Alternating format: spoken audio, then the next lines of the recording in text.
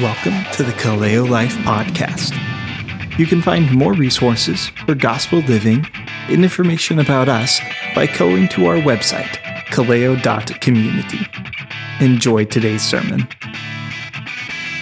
We're going to be looking at chapters 8 and 9. These are 6 of the 7 trumpets. But I want to, once again, go through a little bit of a big picture kind of review. As I'm studying the book of Revelation, I'm finding that I don't know as much as I thought I did. And I'm also realizing that it is very helpful for me to try to understand the big picture.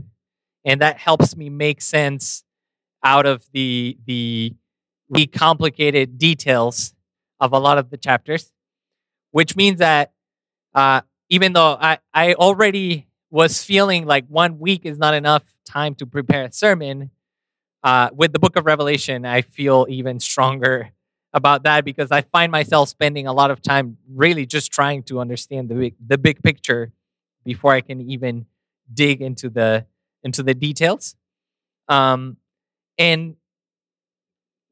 the way that we're going through the book has been pretty much like that. We're trying to understand the big picture, and maybe if we preach through Revelation at another time in 5-10 years, I don't know, hopefully we will have a foundation and something to go off of. So I'm going to give you a little bit of a big picture of what we've seen so far, and then I'm going to read chapters 1 through 9. So remember that John is writing this book, this revelation, to the 7 churches in Asia Minor. And remember that this is written in the form of a letter, in one sense, right? John is addressing it to 7 churches. And I think that that's really important for us to understand because with every single book of the Bible, one of the first things we want to know if we want to understand it is ask the question, who is this written to? And I feel like with the book of, we treat all of the other books of the Bible that way, but when we come to Revelation, for some reason, we skip that step, and all of a sudden we say, oh, this was written for us, specifically for us, and this is addressing events that are going to happen either in our lifetime or in the future. But I think it's really important to not skip that step and say, who was this written to? It was written to the 7 churches in Asia Minor. And remember that these churches were experiencing persecution. Remember that John tells them that he is their brother in tribulation. So they were already going through tribulation and persecution. And so Jesus delivers this message, this revelation to John so that he can give it to the 7 churches. And it's supposed to be a message of encouragement, but it's also supposed to be a warning, right? And it's an encouragement if the churches are faithful, right? To the churches that he says, I don't have anything against you. Keep doing what you're doing. This is a message of encouragement, of knowing, wow, like this is what God is going to do. He's going to deliver us from the people that are persecuting us. But if you are one of the churches that Christ says, you're neither hot nor cold, therefore I'm gonna spit you out of my mouth. Well, then the rest of the book is bad news for you, because basically, if you do not repent, if you do not heed the call, these are the things that are going to happen to you, right? And also, another theme that we've seen is the theme of conquering, the theme of overcoming. To every single one of the 7 churches, Jesus gives them a call to overcome, to conquer. And then after we finish that message of the situation of the churches, or after we finish that section, now John gives them a little, it's actually not a little picture, it's a big picture of what things are like in heaven, right? So the churches are suffering, the churches are going through tribulation, but then John shows them this vision about the throne of God in heaven.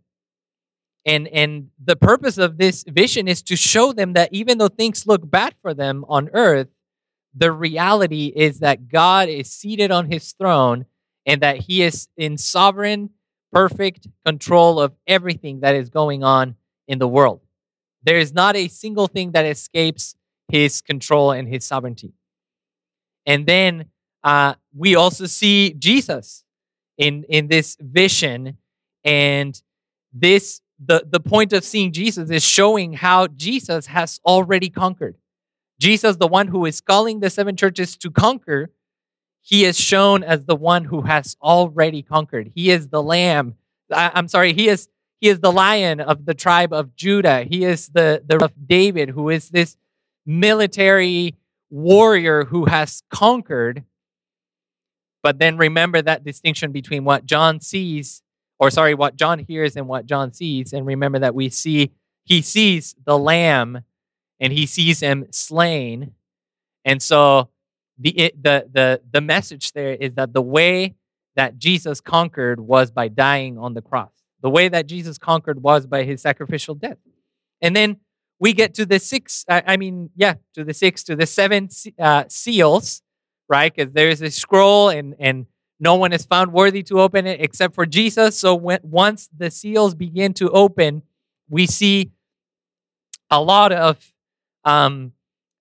things happening. And like I said last week, this is the point where most interpreters shake hands and say goodbye to each other, never to meet again until the end of the book, because this is where you get all sorts of different interpretations. But we see 6 seals. They're not necessarily the scroll. They are the seals that are holding the scroll closed.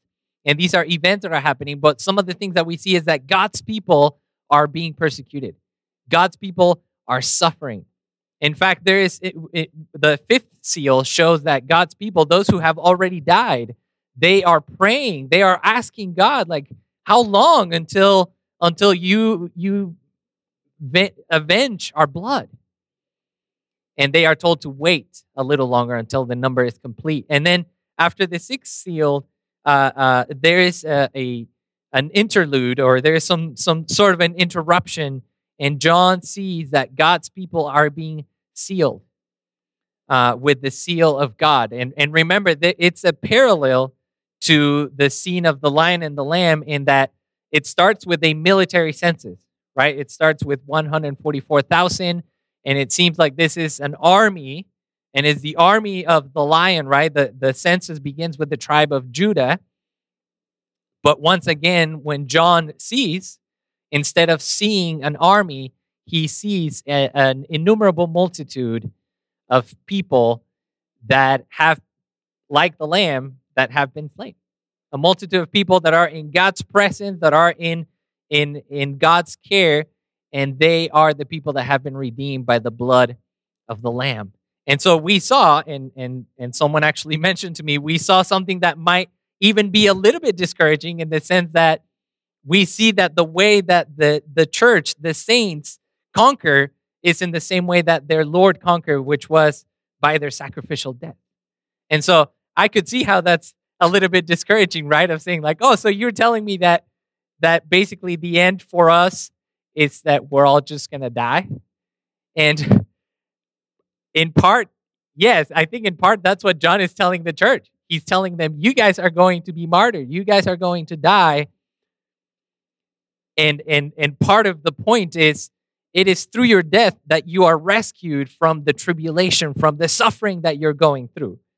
But I don't think that is the only point of their death. I don't think that is the only point of their witness. I think as we progress into the book, we're going to see that there is more to it than just them dying. Now, I want to talk a little bit about the seals and the trumpets and the bowls. So there, in the book of Revelation, there are 7 seals, 7 trumpets, and 7 bowls.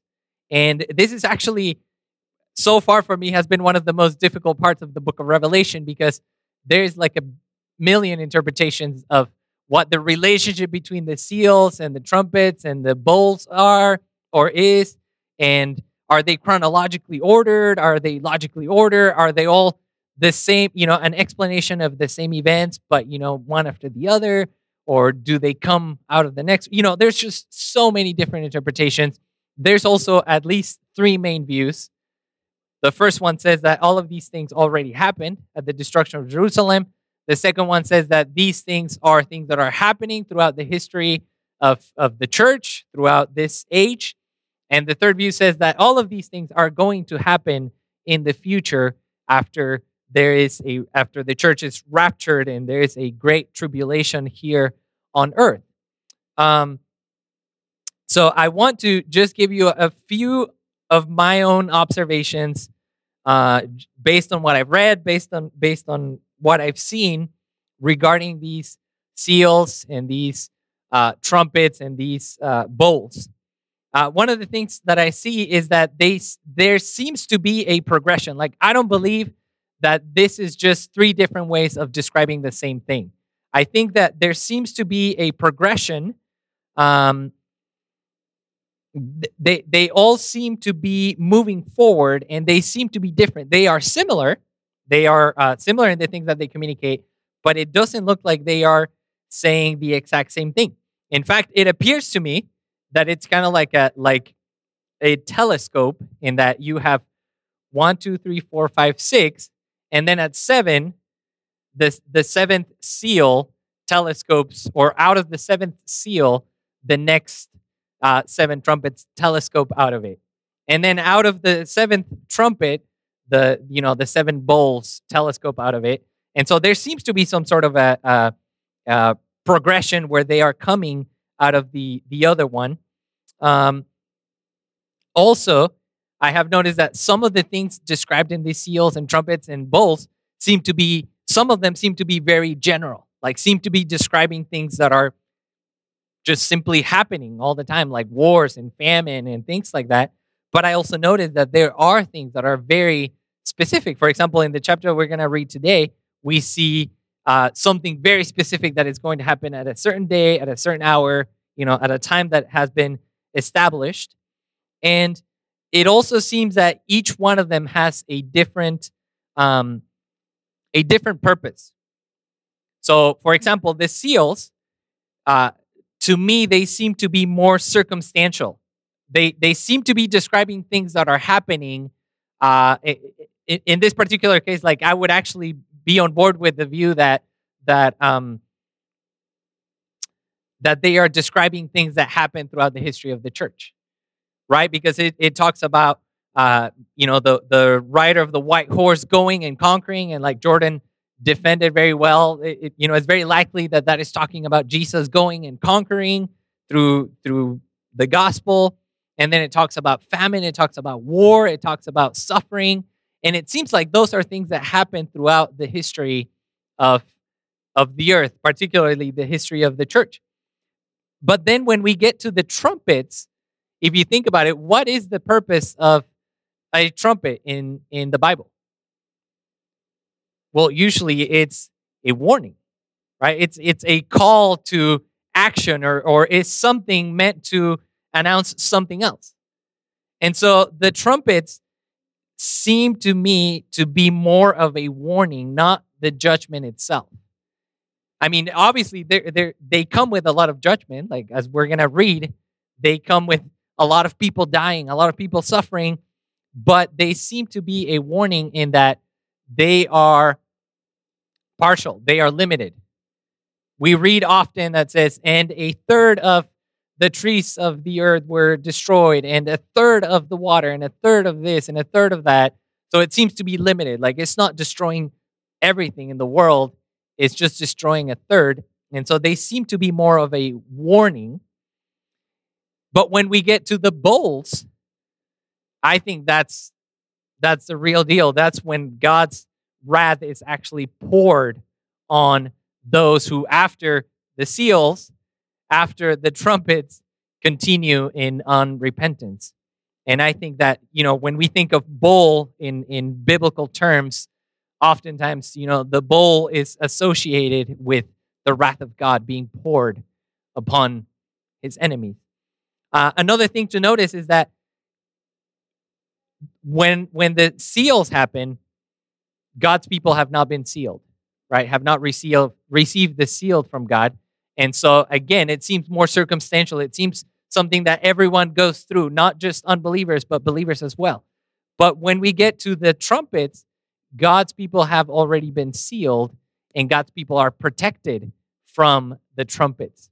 So, sorry, I know that was very long, and I probably lost many of you, but I'm just trying to make sense of some of these things in my own mind.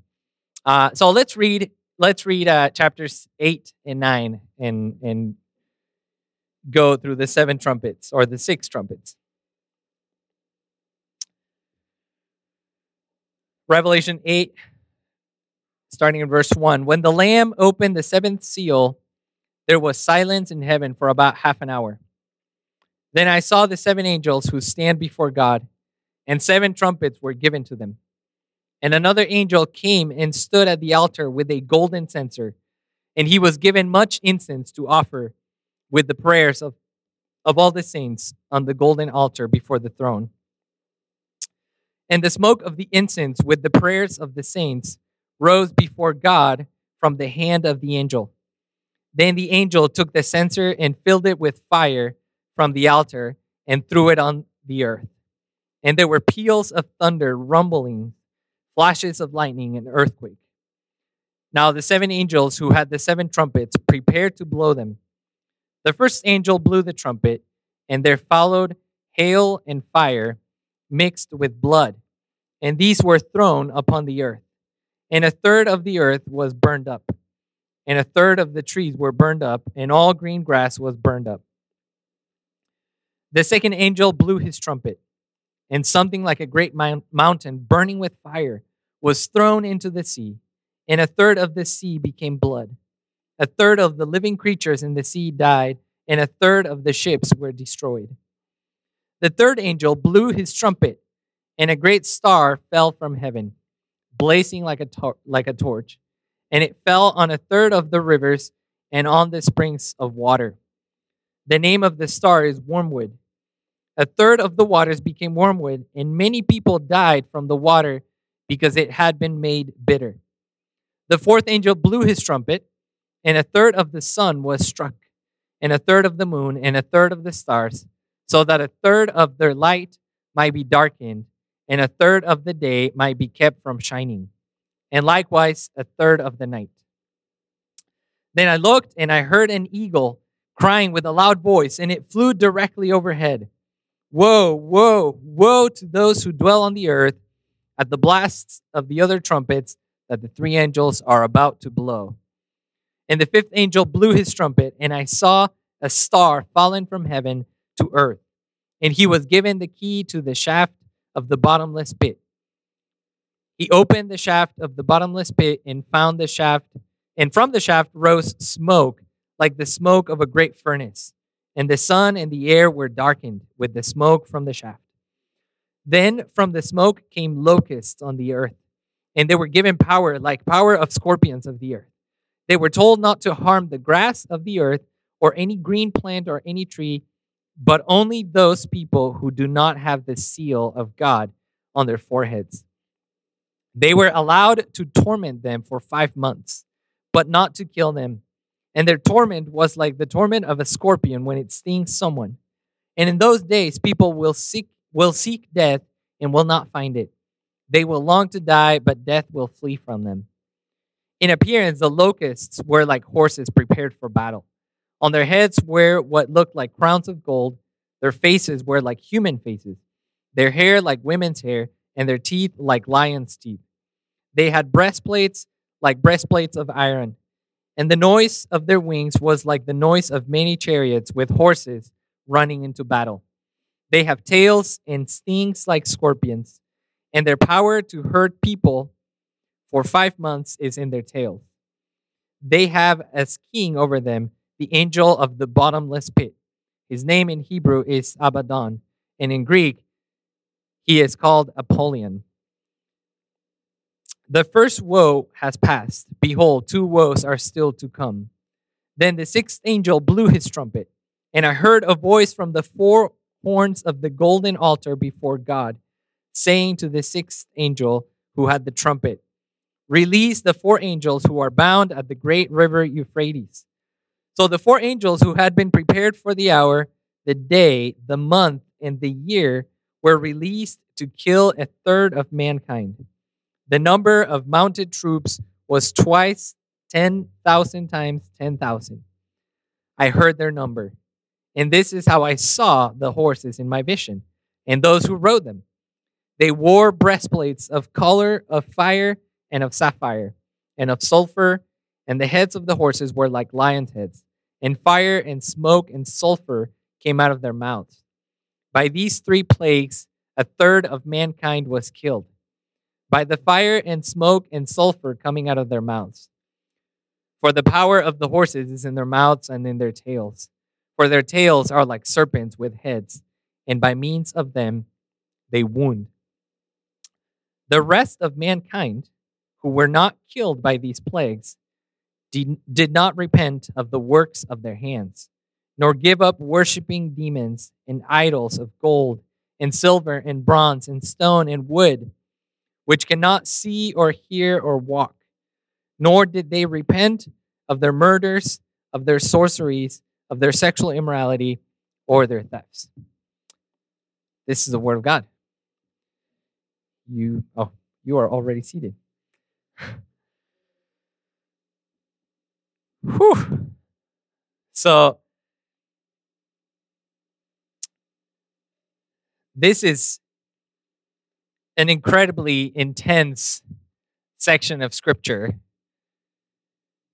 right? Remember the seals, it seems like these were things that were happening throughout, or things that have been happening throughout the history of the earth, the history of the church.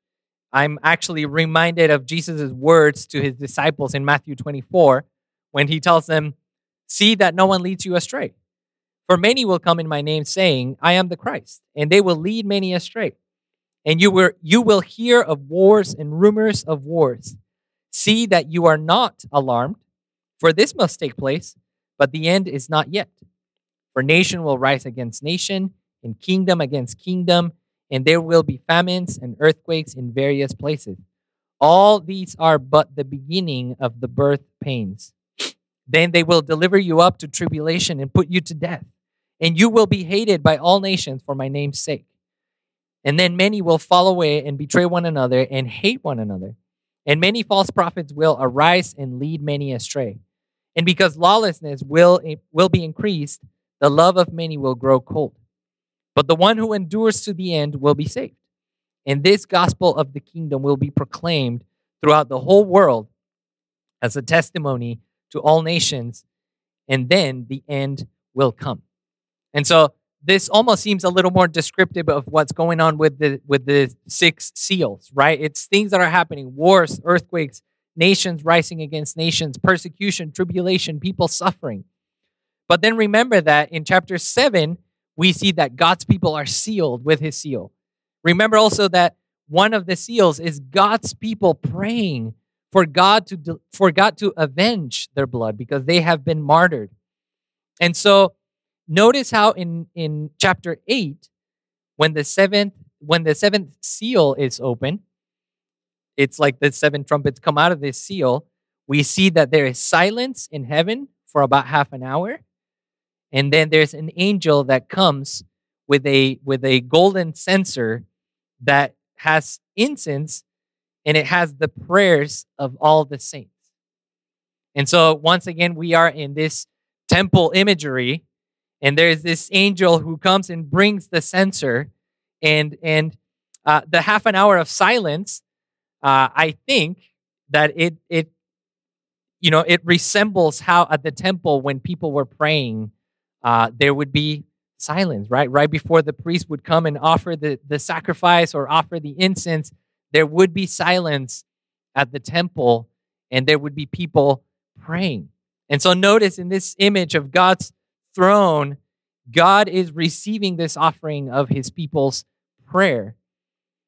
And then what happens? Notice that it is this same golden censer that after it is offered to God, right? So verse 4, "And the smoke of the incense with the prayers of the saints rose before God from the hand of the angel. Then the angel took the censer and filled it with fire from the altar and threw it on the earth. And there were peals of thunder, rumblings, flashes of lightning, and an earthquake. So one thing that is amazing about this is how the prayers of the saints affect God's. Let me reword it. It's amazing to see how God uses the prayers of the saints for His sovereign purpose of judging the world. So remember, we have the scene of the martyrs, the saints praying and asking God to avenge them. And then we have an image of these prayers coming up to God, and God immediately responding to their prayer. And so I think this is really good for us to remember, is that prayer is something that God decides to use for His plan of redemption and for His plan of judgment. And this is really good news because it means that when we pray, God is actually listening. Now, this is like mind-blowing to me because, God is sovereign. He already has a plan. So I don't think I would say that our prayers change God's mind per se, but in a way that I don't know how to explain, God has chosen to work through our prayer. God has chosen to do His purposes for this world through the prayer of His people. And so when we pray, it is not in vain when we pray. When we pray for God's deliverance, it is not in vain. He is listening. When we pray for God to avenge His saints, the people that are suffering for His name's sake, it is not in vain. He is listening. And once the prayer has come up to Him, and once this appointed time comes, that same censer that is used to offer the prayers is also used to bring judgment upon the earth. Now, a little note here. Some people have pointed out, well, why is there an angel offering the prayers? Like, isn't that kind of weird? Like, I thought that Jesus was the intercessor. And, honestly, I don't see that much of a problem if it were an angel. Like, angels are God's servants. He can use them to do whatever He wants them to do. Some people have suggested that this angel might be like a representation of Christ. It could be. I'm not ready to go there or to take that view. One thing that I did read and that actually caught my attention is, notice how in verse 3 it says, another angel came and stood at the altar with a golden censer, and he was given much incense to offer with the prayers of all the saints on the golden altar before the throne. And the smoke of the incense with the prayers of the saints rose before God from the hand of the angel. The thing that I read is that, notice how the incense is mixed with the prayers of the saints. And so this person that I was reading was talking about how the incense is probably a representation of Jesus' interceding prayers for us. And so, I don't know if that was the image, but at the same time, I do think that this is true in that our prayers never come to God by themselves, never come to God alone, but rather Jesus is the one who is interceding for us. Jesus is the one who is praying for us. Jesus is the one that prayed for His disciples in John 17, I believe. Jesus is the one who is before the throne of God interceding for us. And so that gives us even more confidence, right? In knowing that when we pray, it's not just our prayers going to God, because if it were just, because of how good our prayers are or how powerful they are, then I don't think they would make it very far. But the beautiful thing is that Jesus is the one who is interceding for us. Jesus is the one who is, whether it be through this angel or He Himself, He is the one who is bringing these prayers to God. These prayers are being heard, and God is acting because of these prayers. God is exercising His plan to redeem the world, to judge the world. He is working through the prayers of His church. So this should be a huge exhortation for us to step up our prayer game, to really pray with confidence and know that God is listening to us. So we see the 7 angels, right? Verse 6, they have 7 trumpets and they prepare to blow them. Now, this is a long section and I'm not going to even attempt to explain all of the figures and what what the star wormwood is and all of these things. If you are interested, I can recommend to you some books that would help you with that. But really what I want to do is I want to get, again, the big picture of this passage and see what the point that this vision is trying to communicate is. So we see that the first 4 trumpets affect nature in one way or another, right? We see with the first one, the first angel blew his trumpet, verse 7, and there followed hail and fire mixed with blood, and these were thrown upon the earth, and a third of the earth was burned up, and a third of the trees were burned up, and all green grass was burned up. So we see that a third of the earth is affected, a third of the things, the vegetation of the earth is affected. With the second angel, we see something like a great mountain burning with fire was thrown into the sea, and a third of the sea became blood, and a third of the living creatures in the sea died, and a third of the ships were destroyed. So we see that the first one affected the earth. We see that the second one affects the sea. And it only makes sense that God, who is the Lord of heaven and earth, the God of the sea and the land and the dry land, he has absolute power and he has absolute sovereignty. And if he chooses to destroy a third of those, he can do it. No one can tell him no. Then in verse 10, the third angel blew his trumpet, and a great star fell from heaven, blazing like a torch, and it fell on a third of the rivers and on the springs of water. The name of the star is Wormwood. A third of the waters became wormwood, and many people died from the water because it had been made bitter. So now he is also using his divine arsenal to harm the water, right? The rivers inland. And then in verse 12, we see the fourth angel blew his trumpet, and a third of the sun was struck, and a third of the moon, and a third of the stars, so that a third of their light might be darkened, and a third of the day might be kept from shining, and likewise a third of the night. So we see that in these 4 trumpets, the earth is affected, the sea is affected, a star falls, and the water within land is affected, and then we see with the fourth one that the celestial bodies are affected, the planets, the sun, the moon, the stars. And so this reminds me a lot of, and it should remind us of the Old Testament and all the Old Testament prophecy, how God makes use of his divine arsenal to accomplish his purpose, right? We recently studied the book of Joel, and we, a little less recently, but pretty recent still, studied the book of Jonah. And some of the things that really stuck out to me in those books is how God uses his creation to accomplish his purposes, right? In Jonah, he uses this whale, he uses the ocean, he uses the storm, the winds to accomplish his sovereign plan.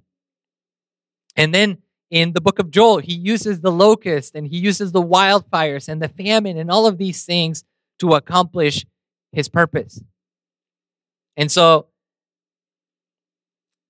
I think that we, in our Western kind of mentality, we look at nature in a way that is a little too separated from God.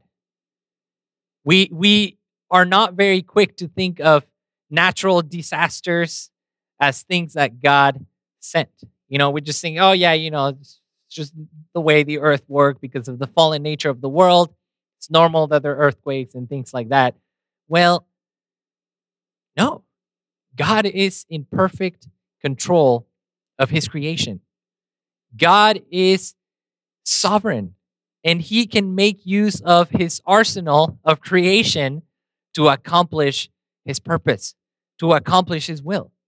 And like I was mentioning before, I believe that the purpose of these trumpets is to warn people regarding the coming judgment.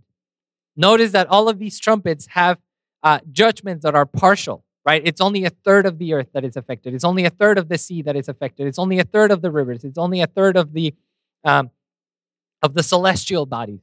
In other words, it's almost like a foretaste of what is going to happen to those that continue in unrepentance. And so God is making this huge display of power so that people can see that he is God, so that people can see that he is in control, and so that people can be warned about what is going to happen if they continue in unrepentance. So whenever we see events like that happening, whenever we see earthquakes, whenever we see disaster, tragedy, floods, fires, etc., we should not think of them as, random events of Mother Nature. Rather, we should think of them as warnings from God. We should think of them as, in a sense, as God's mercy, right? Because what is a warning but mercy, right? A warning, these trumpets are a display of God's mercy. One could say, what do you mean? Like a third of humanity is killed. Well, God is warning people to come to repentance before it's not just a third, but it's every single person who continues in rebellion against God.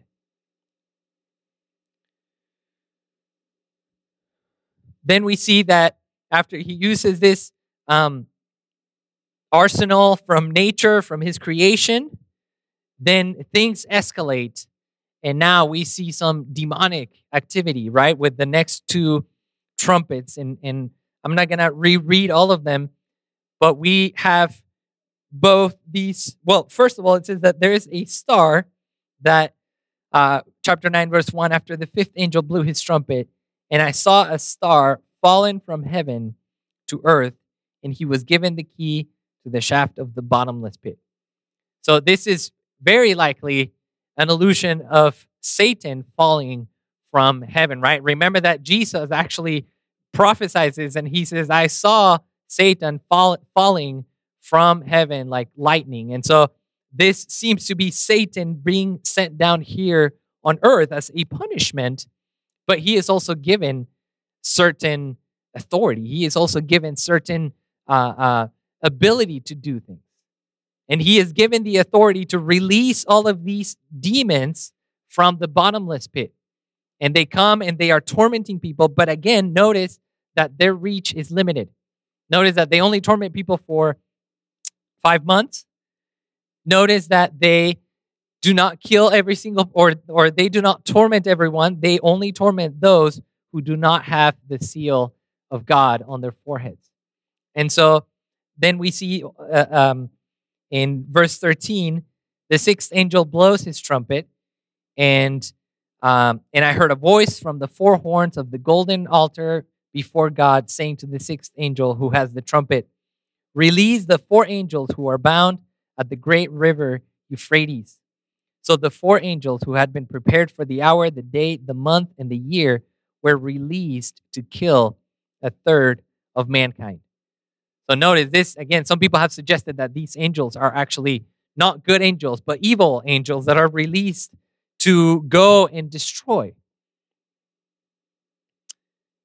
But I believe that one of the principles that I want us to see here is how God works even through demonic activity. Right? Make no mistake, God is not guilty of any sin. Right? God is not evil, but he allows demonic activity. He allows Satan to have a certain limited power, a certain limited control.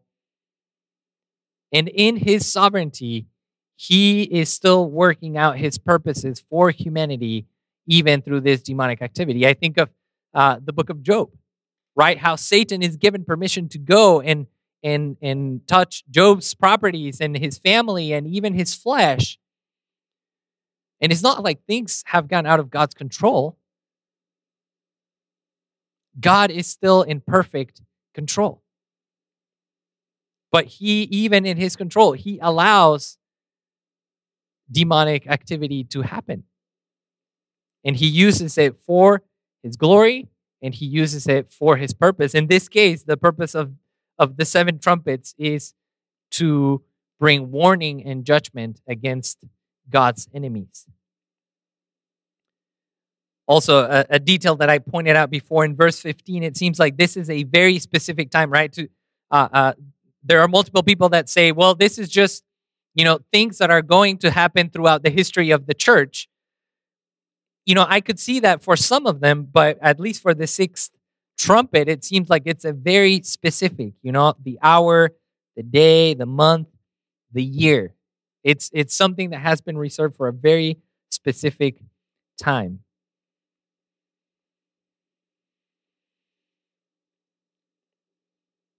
So verse 18, by these three plagues, a third of mankind was killed by the fire and smoke and sulfur coming out of their mouths.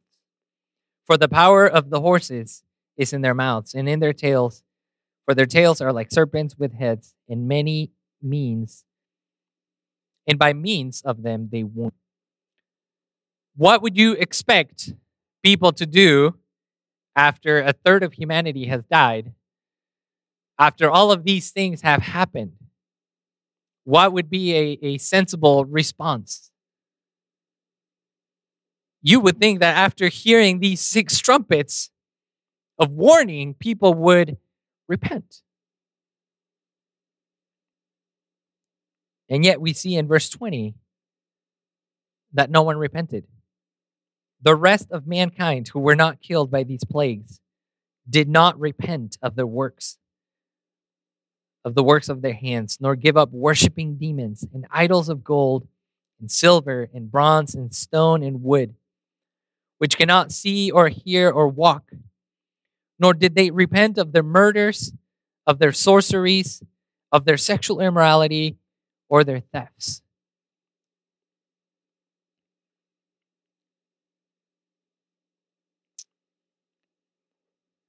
What is wrong with humanity? After having all of these signs, all of these warnings, why do people continue in unrepentance? And I think as we progress into the book, we are going to see that judgment alone does not bring repentance. That's why the seven trumpets are interrupted, and then John opens the little scroll, and the scroll finally reveals the two witnesses. And it is not until the two witnesses die and then they rise again that people actually give glory to God. Because I believe that judgment will not bring repentance. There has to be a witness. There has to be a proclamation.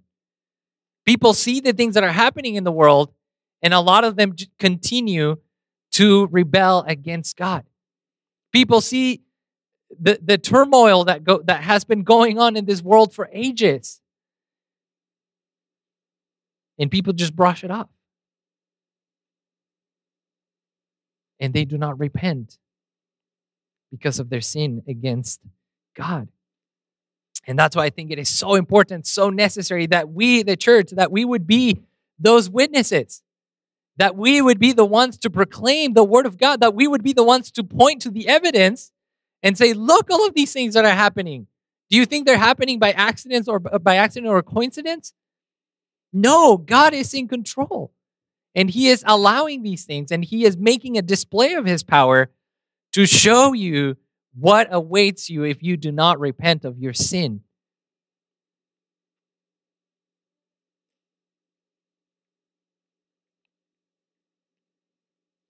And I want to finish with two exhortations for us. One of them is, when we look at these people, I think it's easy for us to say, like, man, these people are just dumb. They're fools. Like, how would they not repent after all of this? But I think we need to look at ourselves and say, why do we continue on the same sin? Why do we continue falling and sinning against God? Why haven't we ridden ourselves of our own idols? right? It sounds really dumb here, right? These idols made of wood and gold and bronze and stone. They cannot see, they cannot hear, they cannot walk. But what about our own idols? Idols might not be made of these materials, but they're idols nonetheless.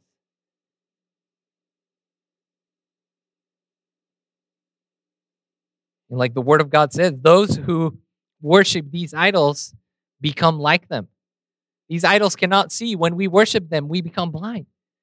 They cannot hear. When we worship them, we are deaf to God's word, to God's warnings. And so, again, the first exhortation is, do not harden your heart. Remember that those who practice these things will not inherit the kingdom of God. Do not mock God's grace. Do not mock his patience. Repent of your sins. He has given you many warnings. Do not continue to harden your heart, but repent of your sin.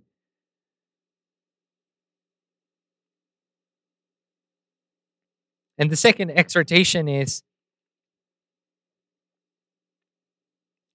like I was talking about how judgment alone and warning alone does not bring repentance, but there has to be witness. There has to be proclamation. The second exhortation is bearing witness. Let's bear witness to the mercy of God, to the impending judgment, to the good news of his gospel.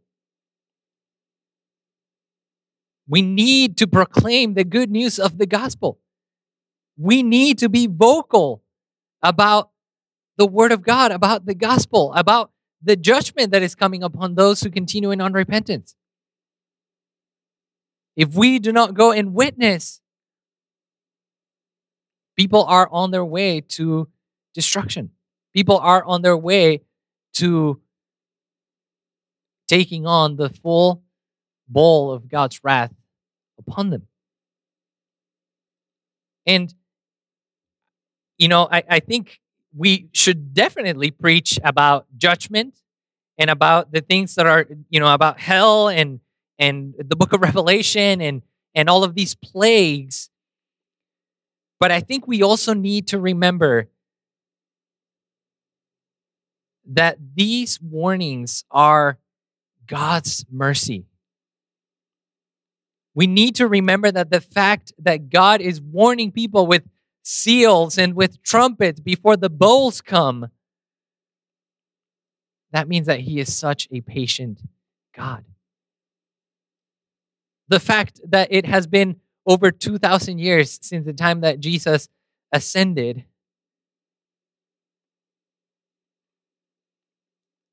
or about 2,000 years, means that he is merciful, that he is patient, that he is waiting for more people to repent. I can't remember if it's Timothy or Titus or might be something completely different, but it says that God wants all people to be saved. And so we need to go about preaching about the mercy of God. We need to go about proclaiming and saying, look, all of these things that are happening is God sending warning signs, warning trumpets, so that you would repent, so that you would turn to him. And that gives us the opportunity to talk about how the Lord Jesus, he took God's wrath upon himself. Remember the closing question of the sixth seal? Who can stand before the wrath of the one seated on the throne and of the Lamb? And what was the response to that? It was those who had received the seal of God. And so when we talk about the wrath of God and the wrath of the Lamb, we also need to talk about the seal of God. We need to talk about how God already took care of the problem. How he sent his son Jesus to die on the cross to drink the full cup of God's wrath on our behalf. So that anyone that would come to him, so anyone that would repent of their sin and believe in the Lord Jesus would be saved and would receive the seal of God and would not have to endure the wrath of God. That is the gospel. That is the good news that we have to proclaim to those who are lost. Don't get me wrong, when we say God loves you, yes, amen, God loves you, but that's not a full explanation of the gospel. If we just say God loves you, people would say, well, what do you mean God loves me? Look at all the things that are happening. Look at this pandemic. Look at the earthquakes and wars and everything that goes on. What do you mean God loves me? But if we present it from this perspective and say, no, he loves you. He is sending all of these things to warn you against his judgment. But he has already taken care of the problem by sending his son Jesus to die on the cross and to drink his wrath so that you don't have to endure his wrath, so that you can stand before him, so that you can be in his presence, protected by him. That is the good news of the gospel, and that is what we have to proclaim. And that's what we proclaim every Sunday when we take communion, when we drink of the cup, we are remembering the blood of Jesus, the price that was paid for our redemption. When we eat of the bread, we are remembering his body that was crushed for us. We are remembering how he took God's wrath upon himself, upon his body. So let's take time to do that, to remember the good news of the gospel, to remember the mercy of God.